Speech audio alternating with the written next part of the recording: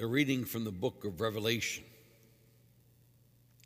I, John, saw in heaven another sign, great and awe-inspiring. 7 angels with the seven last plagues, for through them God's fury is accomplished. Then I saw something like a sea of glass mingled with fire. On the sea of glass were standing those who had won the victory over the beast and its image and the number that signified its name. They were holding God's harps, and they sang the song of Moses, the servant of God, and the song of the Lamb. Great and wonderful are your works, Lord God Almighty. Just and true are your ways, O King of the nations. Who will not fear you, Lord, or glorify your name? For you alone are holy. All nations will come and worship before you, for your mighty acts have been revealed. The word of the Lord.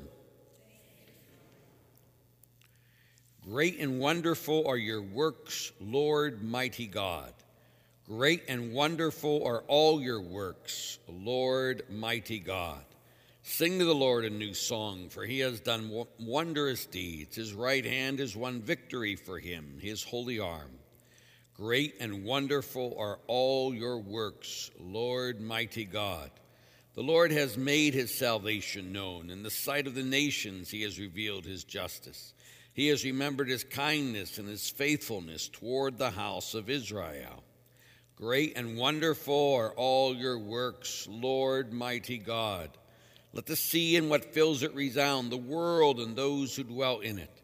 Let the rivers clap their hands and mountains shout with them for joy. Great and wonderful are all your works, Lord, mighty God. Before the Lord, for he comes. He comes to rule the earth.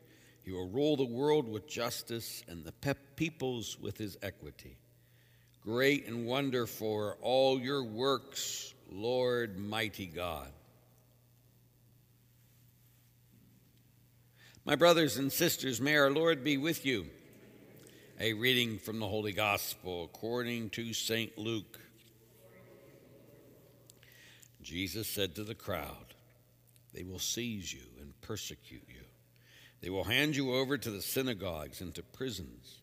They will have you led before kings and governors because of my name. It will lead to your giving testimony. Remember, you are not to prepare your defense beforehand, for I myself shall give you a wisdom in speaking that all your adversaries will be powerless to resist or refute. You will even be handed over by parents, brothers, relatives, and friends, and they will put some of you to death. You will be hated by all because of my name, but not a hair on your head will be destroyed.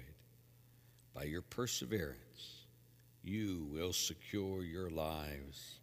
The gospel of the Lord. So again, as we focus on the reality of Christ coming back, the end of time, it talks about what we're going to do at the end of time. It says, all nations will come and worship you.